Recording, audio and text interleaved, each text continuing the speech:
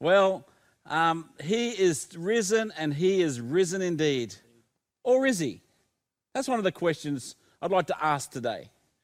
Because Paul actually made a comment in 1 Corinthians chapter 15, verse 14. He actually said this, "And if Christ is not risen, then our preaching is empty and your faith is also empty." And all of Christianity rises and falls on this one element. Did Jesus Christ rise from the dead? Rise from the dead. Did he come through? He said he would. He talked about the temple. If we'll pull down this temple in 3 days, we'll build it again, talking about himself rising again on the third day. If he didn't rise again, Christianity is not Christianity. We don't have a Messiah. But did he rise again? Well, in my household, we like to have theological discussions. In fact, up until recently, we'd have a Monday night dinner where all the family would come over. And not every time, but sometimes we'd always have a great feisty discussion of theology. It happens when you send your kids off to Bible college, I suppose. And I must admit, sometimes it's quite funny. It gets a bit, how would you say, extravagant. So I thought it'd be really cool today to invite my sons along to discuss, did Jesus rise again? Is the resurrection real? So we have Judah, Solomon, Elijah, and Jesse with me today. And I asked them to go away a few weeks ago and to study. Get some resources together. Have a look at, the ever-faithful Facebook. But get some really good sources and see whether we can actually find proof of the resurrection. So we're going to be discussing that today. Hope you enjoy it as much as we do. We love discussing things like this. But with us, I want you to just investigate. Did Jesus Christ really rise from the grave? First of all, Elijah, what have you discovered, mate? Well, firstly, I wanted to say when Dad asked me to do this a few weeks ago, I was really excited because I thought a lot of people think that Christianity is on the back foot in terms of evidence. But actually, the truth is that the skeptics are the ones that need to reply to the evidence that we actually have. Because the evidence for Christianity is so incredible. Yep. And today I'm going to establish something, and that is that Jesus existed with one simple quote. So Bart Ehrman is a popular atheist scholar, which means he doesn't believe in God and he studies the New Testament, right? And he says this in response to some people who said that Jesus never existed. He said this: "This is not even an issue for scholars of antiquity. There is no scholar in any college or university in the Western world who teaches the classics, ancient history, New Testament, early Christianity, or any related field who doubts that Jesus existed. The reason for thinking Jesus existed is because he is abundantly attested to in early sources." Wow. So as you can see, it's very convincing Jesus existed. Michael Licona said that people who don't think Jesus existed are akin to people who don't believe the moon landings are real or Holocaust deniers.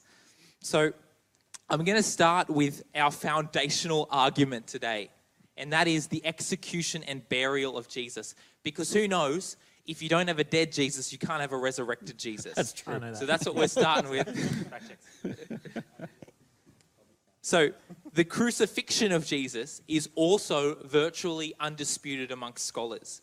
We have such good sources for this. There are at least 5 extra biblical sources, which means sources outside of the Bible, that attest to Jesus' crucifixion. And some of those are Josephus, Tacitus, and the Jewish Talmud, and even some enemies of Christianity that attested to the fact that Jesus was crucified. Yeah. Right. But so what?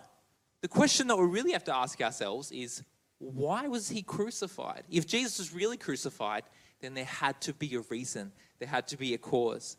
And what we have is that we have sources that say that Jesus was a blasphemer and that he had messianic and divine claims. That meant he claimed to be the Messiah and he claimed to be God.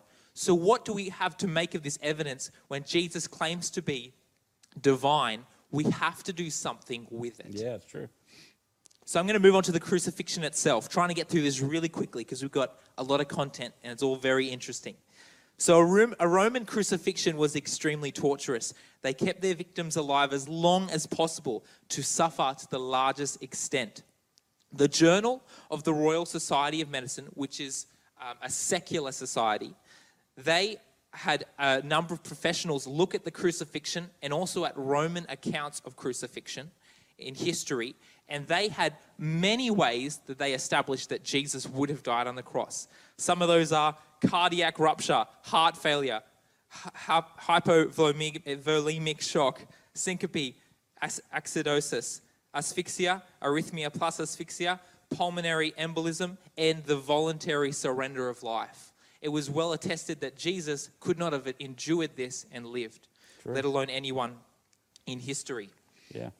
And it is thought for some time, when Jesus was on the cross, they put nails in his feet. That's what the Bible says. And it was thought for some time among historians that that was an embellishment, that there's no evidence that people put nails, that the Romans put nails in their victims' feet. But in 1968, archaeologists actually discovered the skeletal remains in Jerusalem of someone who had been crucified. And in the heels were nails, and they would have been nailed to the side of the cross. I understand they found another one recently, the last 2 or 3 years. Yeah, I Another think one there as was still some wood in the nail as well from the cross. Yeah. So what we get is a sense that the Bible is not embellishing anything. It's actually telling us the facts. And we also know that that if anything, the disciples or the authors actually under-embellished. They could have, like authors today, really hyped up the cross and the crucifixion. Yeah. But instead, they just gave us the simple facts and allowed us to fill in the blanks. Yeah, very So short our and new- succinct, wasn't it? Yeah, our New Testament authors didn't add anything to the content. There is an extra biblical source that testifies that at the time of Jesus' death on the crucifixion, there was an eclipse in the middle of the day. Hey.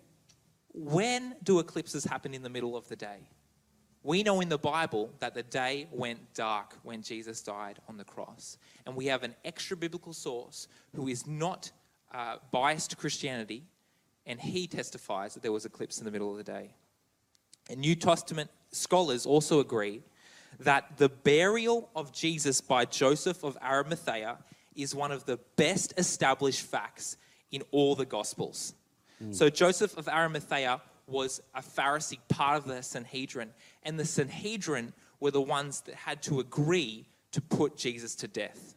So Joseph would have been amongst these scholars who put him to death, amongst these Pharisees who put him to death. And scholars agree that Christians just would simply not have lied about this.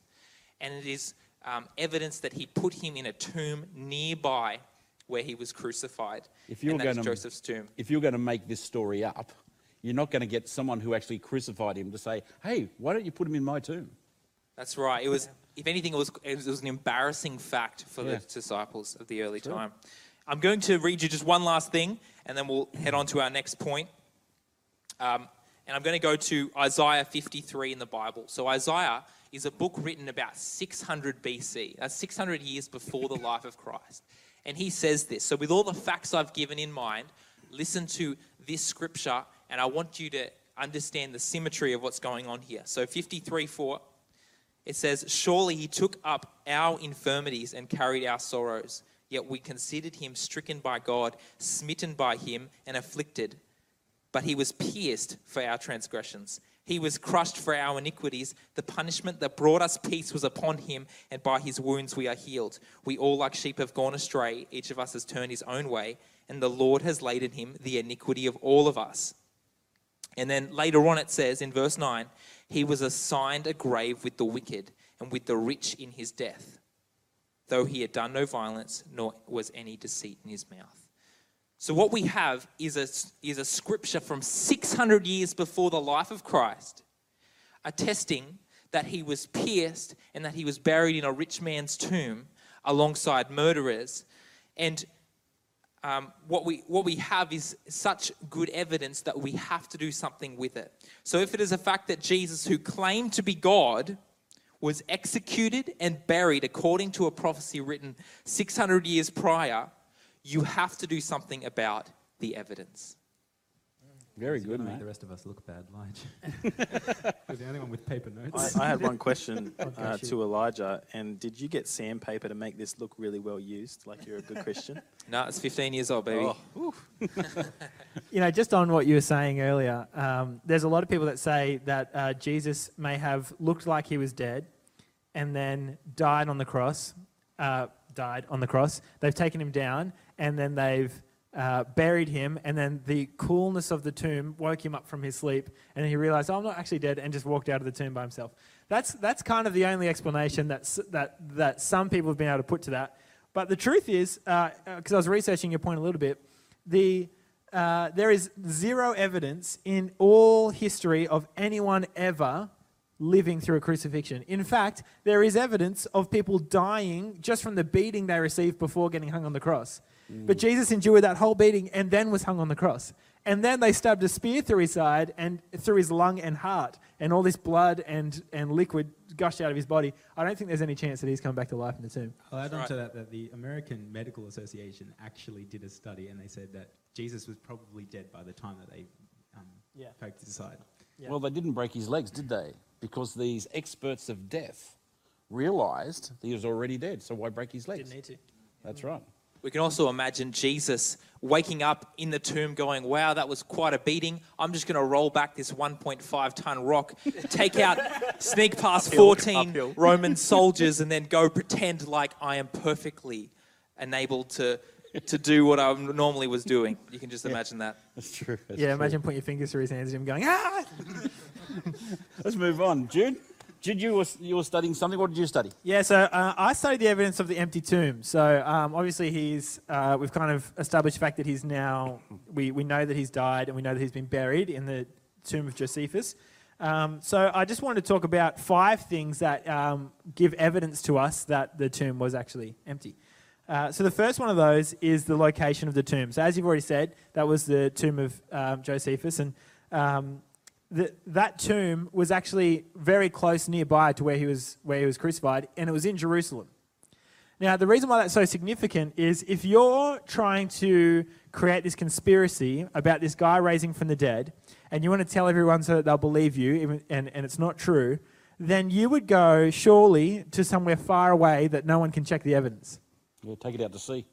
Yeah, or like just don't tell people in Jerusalem, go somewhere else. Like go to a faraway place and go tell them that Jesus was risen. But no, he tells everyone the disciples go around telling everyone in Jerusalem, hey, guess what? This Jesus guy is risen. Anyone very easily could go, well, let's just go check it out. It's just around the corner.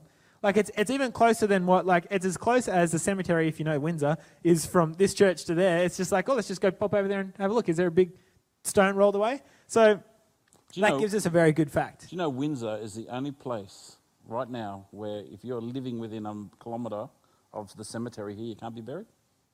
Really? Because you're a living. Nice. Oh, gosh. Okay. All right, so that's number 1, location of the tomb. The second one was the empty grave was written about very soon after the death of Jesus. So it's not like hundreds of years later, people were kind of sitting around and going, hey, why don't we say that the tomb was empty so that people more believe our fact that the resurrection has happened? It actually was part of Mark's passion source. So Mark, when he was writing his gospel, had a source or somebody that he was talking to that gave him the story, the full story of when Jesus, right from when he was arrested all the way through to when he was buried into the tomb. And through until the tomb was found empty. And so that's kind of where we get, the passion of the Christ, the passion source. That's kind of where that gets its name. And a lot of people believe that this was around 30 AD that this source came from, or up to, at maximum, 7 years after the death of Jesus. So it's very soon after the death of Jesus, Mark receives this text about, okay, this is how they know that the tomb was empty. So again, it's not like it was something that was written hundreds of years later. It was very soon after.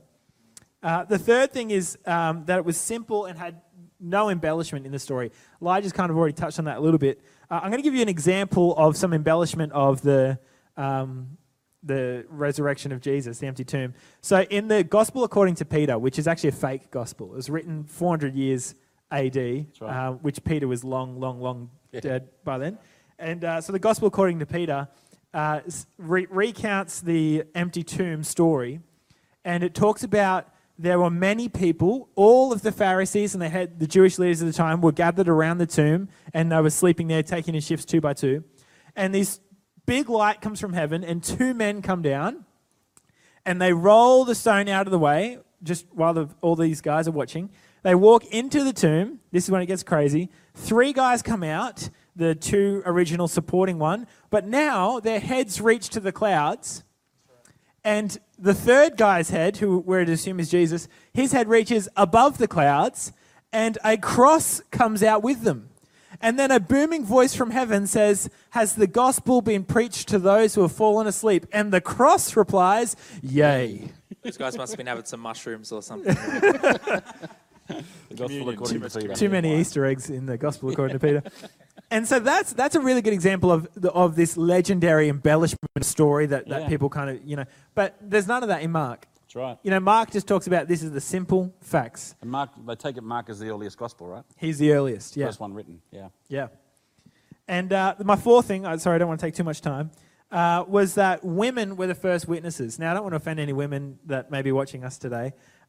This is not what I believe. This is what was believed in the culture of the time.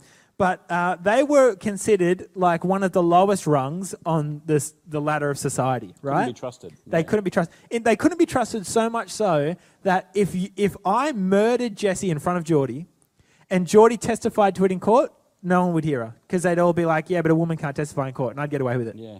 Possibly. How times have changed, right? Yeah, how times have changed. Yes. Yeah. And so if you're going to write a story and make up this fact of, there's an empty tomb, the first people you get to go find it would be men. And probably men that, have some renown, or at least some of his disciples, maybe Peter and John or something like that. No, they get women to go there, and they're the people that first testify, hey, we've got an empty tomb. If you're going to make that story up, that's a pretty inconvenient fact. That's right. Yeah. That's right. And my last one is that the empty grave was not only talked about by Christians.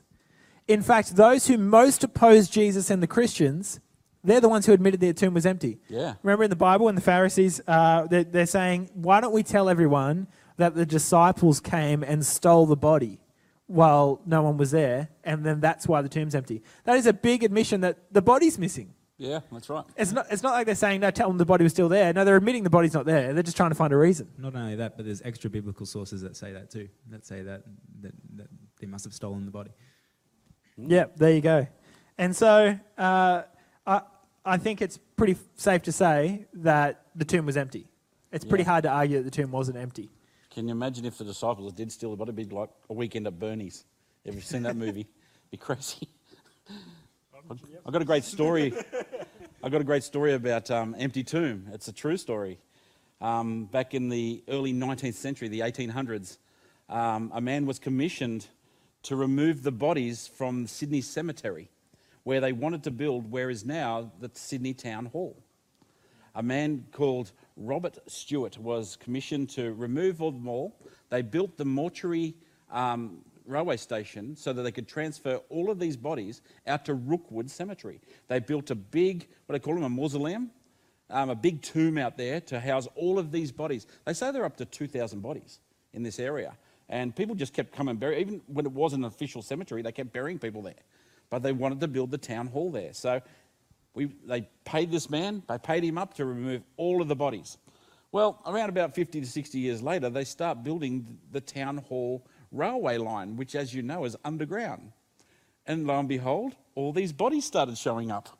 Skull here, a coffin there, a casket there, and another skeleton here. And it turns out he barely moved any of them. And he's long gone by now, and he lied that he'd moved these bodies. So my thought is this. At Rookwood Cemetery right now, there is an empty tomb because someone lied. But in Jerusalem, there is an empty tomb because someone told the truth. Good point. I love And that that's all, story. folks. We're going. No, I'm just joking. Over to you, Solly. Just leave it there. What did you study, Sol? So I looked into the early accounts of the resurrection and the death of Jesus because historically, I mean, the only way we have any information about this is from accounts and texts and things like that. And surprisingly, we have a lot more than what is considered, official documentation to claim it as history. Usually you need one or two documents to say that it's, okay, this is an event that most likely happened. For the death, resurrection of Jesus, we have about 11 accounts. Absolute gold. Yeah. Lots of them are not in the Bible at all. That's right. And they used to consider a lot of the biblical sources as, you can't use them because they're just religious. You can't use those. They're biased. But now they're actually considering a lot of them, a lot of Paul's letters. I think 6 of them, something like that, being complete historical sources. So you can actually use them in terms of looking at the life of Jesus. And that would mean that because Paul testifies a lot to what is written exactly in the Gospel, especially Mark, that you could say that that also is a very accurate source. Not to mention that every single gospel and every single letter that was written in the Bible, in the New Testament, was written within the 1st century AD, maximum 70 years after Jesus died. While eyewitnesses were alive. Eyewitnesses were alive, a lot of them. So that gives us a lot of sources, a lot of material that says that, okay, this is to be trusted. Material that can date back as far as 6 months to a year after Jesus died.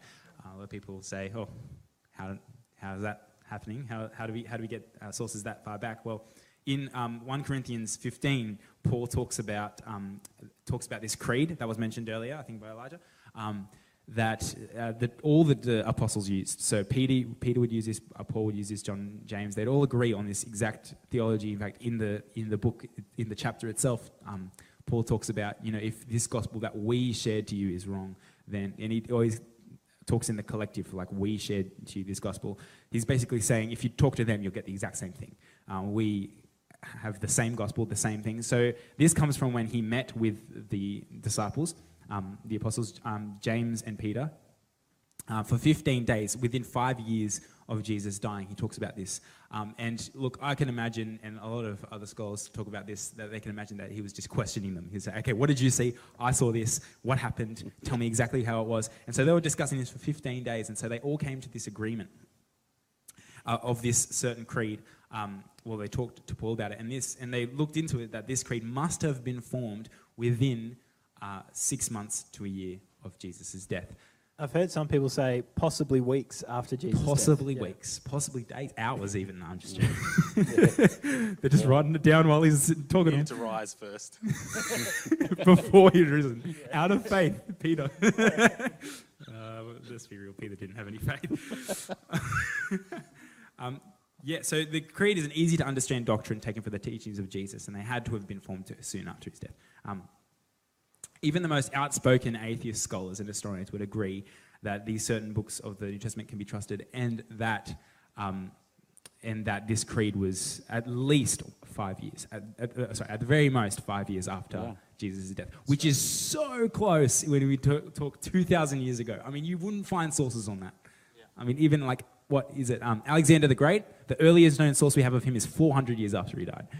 And people trust him to be like an actual person who existed. Julius Caesar, 150 years or something after That's he like died. me writing about someone who lived in the 1600s. Like, Yeah, that's right. It's yeah. crazy. As opposed to someone who lived in 2015.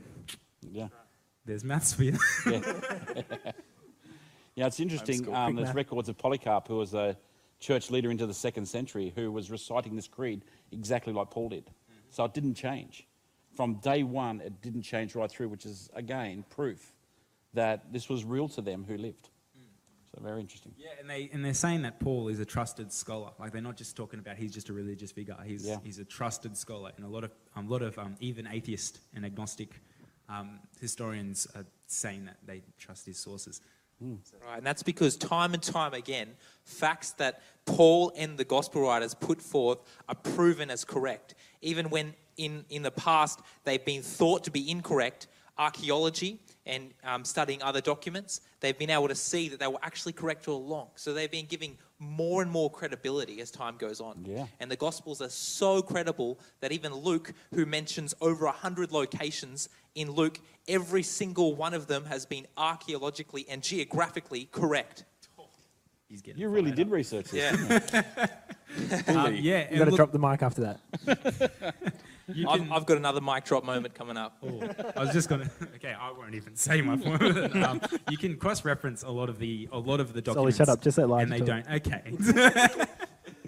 And they don't waver from the story. You don't get any sort of like, okay, this happened, but then this document says that this happened. It's There's all no very plot direct. holes. There's No plot holes. You go watch Blacklist, It's either you're a really expecting to well find done some story plot or holes, it's but the truth. this story, there's no plot holes in it. It's really incredible. I wanted to say one more fact, and I'll get back to you. So Homer's Iliad is a famous document that has been preserved very well in history.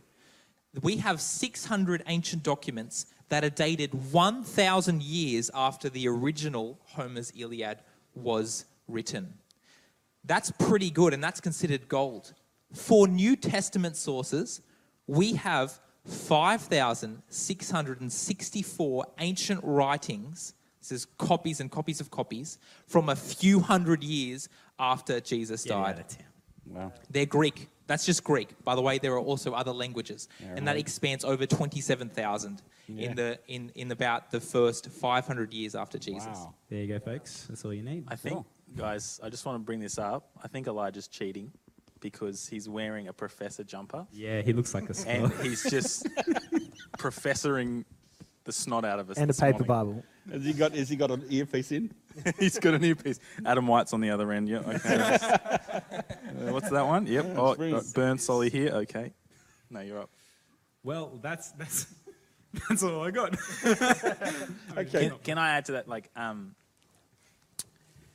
So all of these facts that we're talking about today, they've been established by scholars that have said, all right, let's use the atheist New Testaments. Like, okay, all these atheist professionals, pick what verses you think are historically credible, and we'll use the Bible as historical evidence rather Which is than about inspired 10%. scripture. It's about Yeah. 10% of what And Jesus even says. if we just use atheist New Testament, we still arrive at these facts, which is pretty Yeah. crazy. Wow. Very clearly. Clearly, yeah. So just what did you study? Well, I looked into the eyewitness testimony. So let me just state this. More than 515 people on over a dozen different occasions claimed to have seen Jesus alive after his death And that's burial. just the men, not the women and the children. Paul says that. Paul says that, doesn't he? He says 500 men. That's right. Brethren, yeah. In the creed he Well, recites yeah, in 1 Corinthians 15, yeah. I just did not expect to get an Anakin Skywalker reference. I was waiting so long to say that one. The women and the children too. Oh, hashtag to all you Star Wars fans out there. Hashtag Star I Wars. missed it. But, Yeah, we noticed you did, Dad. That's okay. Mum would have got it. So let me just tell you some facts about these accounts. So these are to men and to women, yes. Some of them were indoors. Some of them are outdoors. Some of them were at night. Some of them were during the day. Some of them were to groups of people and to individuals, one-on-one between them and Jesus. The disciples even reported to touch and to eat with him. And attesting to all of this, there are 9 independent sources, both biblical and extra-biblical. And what's really crazy about this is that it transformed the lives of the disciples. It changed the way that they lived. Think about this, right? So these guys, they've been walking with Jesus for a couple of years, and they thought he was the Messiah. And the Messiah was supposed to come and become the king of the Jews, raise up an army, overthrow the oppressive Roman rule, and establish Israel as the superpower of the world again. Like, that was the belief of what the Messiah would be. Messiahs don't die, right? Yeah. There are different accounts of different messiahs, people who claim to be these leaders. They would gather a bit of a following, and then they would do something silly and get killed, and the following would be like, well, let's just go home and find another messiah, right? And so what we find with Jesus is that he's dead, and the disciples run off and go into hiding. So Peter, he's denying him. I mean, how many of them were actually at the cross, right? You got Mary, his mum, yeah, of course. And then I think James might have been there too. But like, It makes the denial much more real, doesn't it? oh yeah, 100%. They're like, well, we thought he was the Messiah. Clearly, he's not the Messiah. Let's go get a Yeah. new Messiah, or let's just go home. Yeah. Right? And Jesus will never know my denial anyway because he's not going to rise. Yeah, like, well, that was a Yeah. fun 3 years. I'm going Yeah. to go back to fishing. Right? That's right. It was humiliating. Humiliating. Yeah. The shame, right?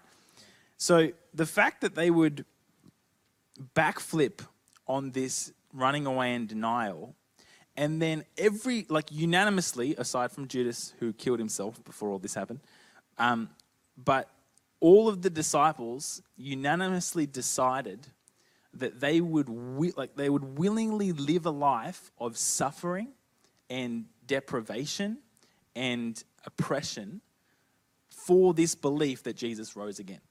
And they would have known whether it was a lie. or not. Well, yeah. So They would have had to know. So, okay, we go, well, people, they die for things all the time, right? People die for Causes. what they believe, causes, things they strongly believe, yeah.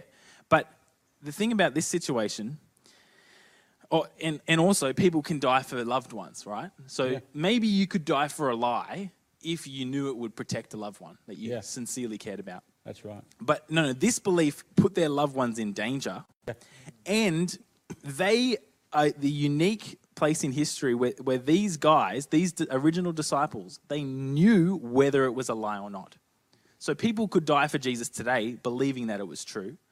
But these guys knew. Like, they were the ones Yeah. who either did or didn't touch him, or did or didn't share a meal with him after he was dead. Yeah. So it's, they, they're not going to be like, oh, try and convince themselves that this lie is the truth. No. They knew that this was a lie, if it was a lie, and they still somehow decided to live the rest of their life oppressed, with suffering, and some of them died for it.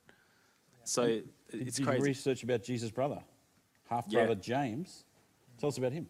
Yeah, well, his brother, we know Jesus kind of rejected his biological family for his disciples' family. And they rejected him. And they rejected him in turn because they called they're him like, demon-possessed. yeah, what are you doing? You're out of line. You're being crazy. Like, you're just one of us. You're just one of our family. Why do you James- think you're special? He wasn't at the crucifixion. There's no record of that. His Yep. brothers. Yep.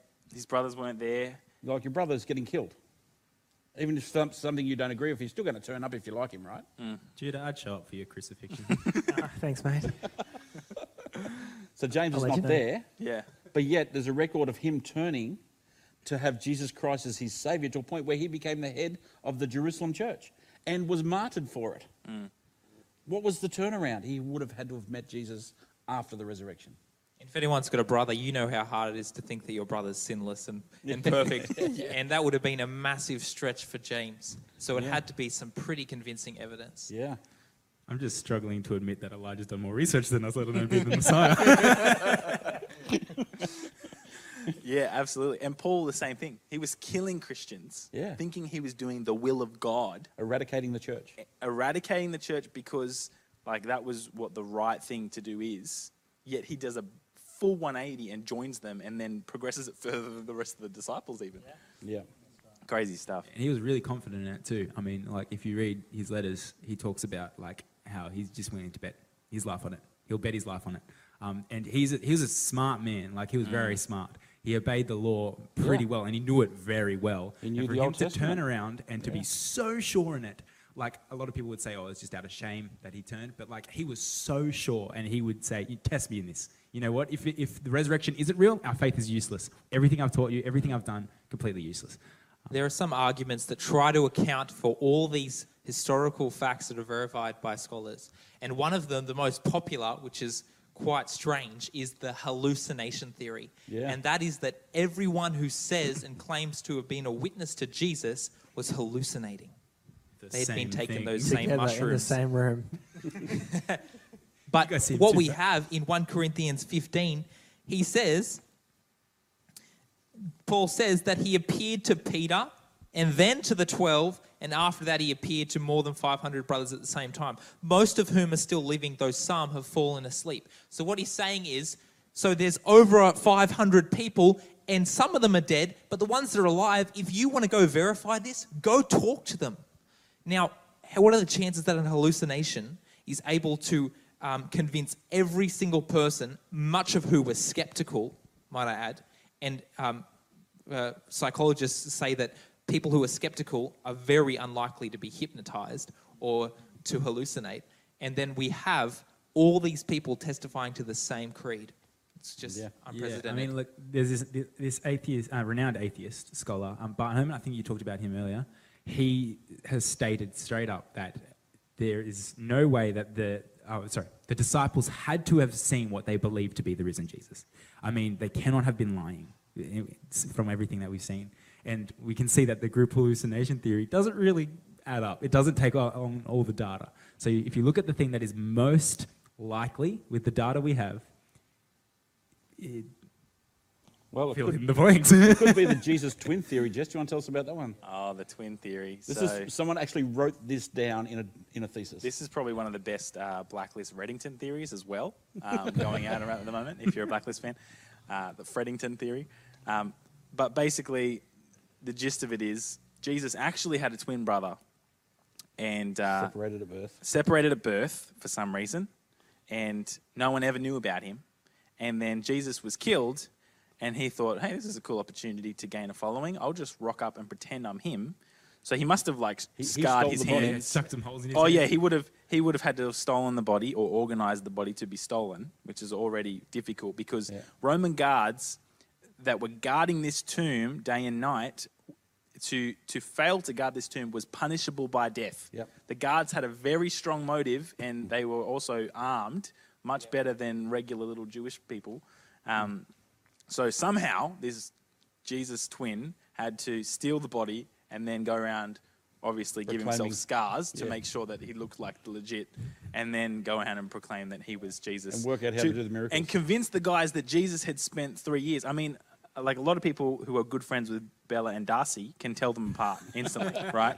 So even if this was Jesus' twin and had to get the same haircut or whatever, somehow he had to know, like, the guys that had lived, walked, ate with Jesus for 3 years, he could convince them somehow that he was Jesus. Ocean's 30 AD. Imagine having 2 kids in the manger.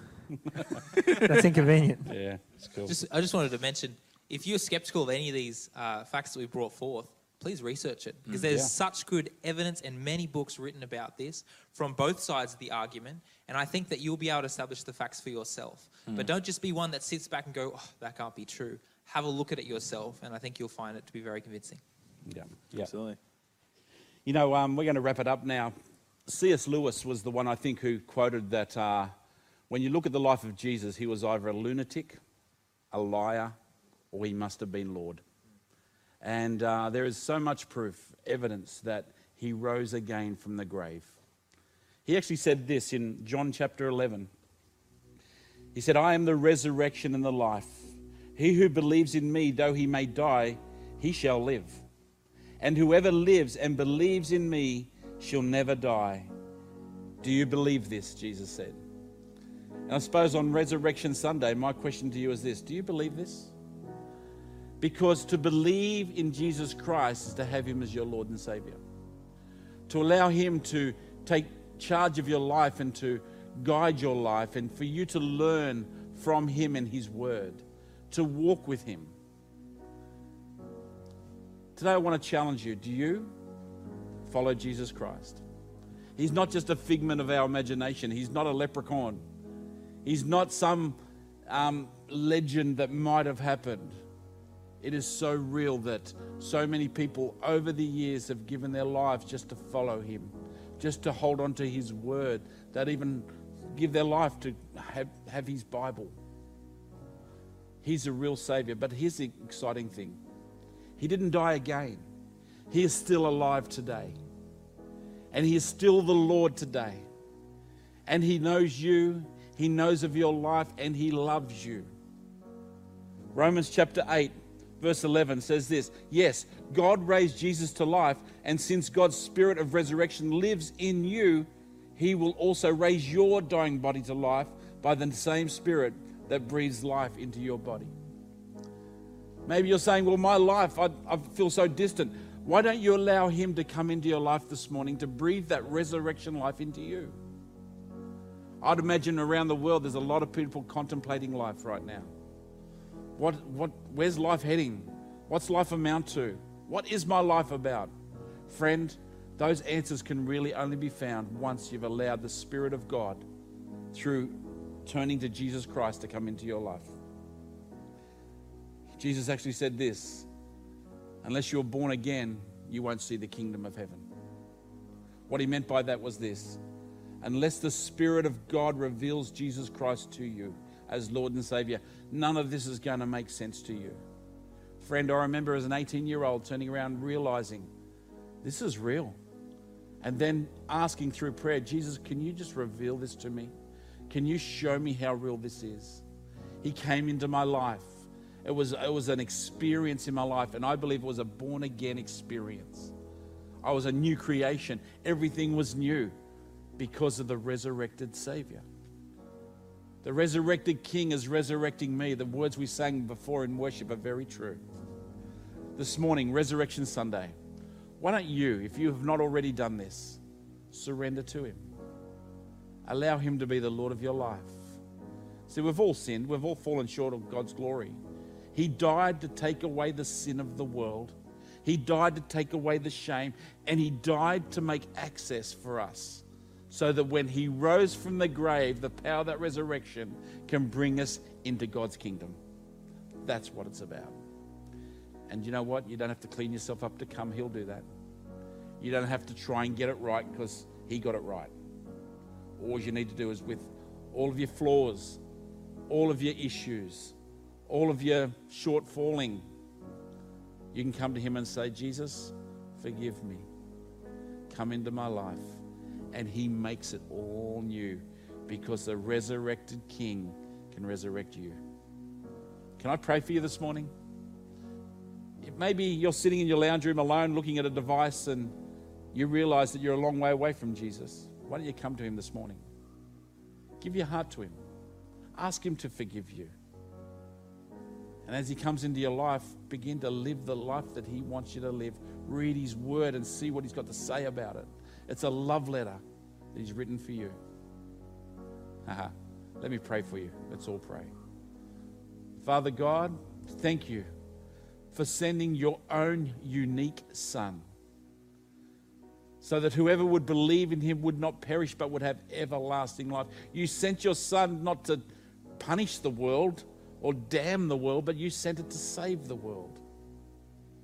Thank you for that. It must have been horrific to see your Son on that cross, but Lord, to see Him resurrected was the glory of all time. Father, for all those people right now in their living rooms, lounge rooms, wherever they may be, would you allow the Holy Spirit right now to reveal Jesus Christ's love to them? And Lord, may they pray a prayer saying, Jesus, come into my life. Make me like new. And Jesus, I pray that many would be born again this morning. A supernatural experience. Thank you, Father. We love you. In Jesus' name, amen.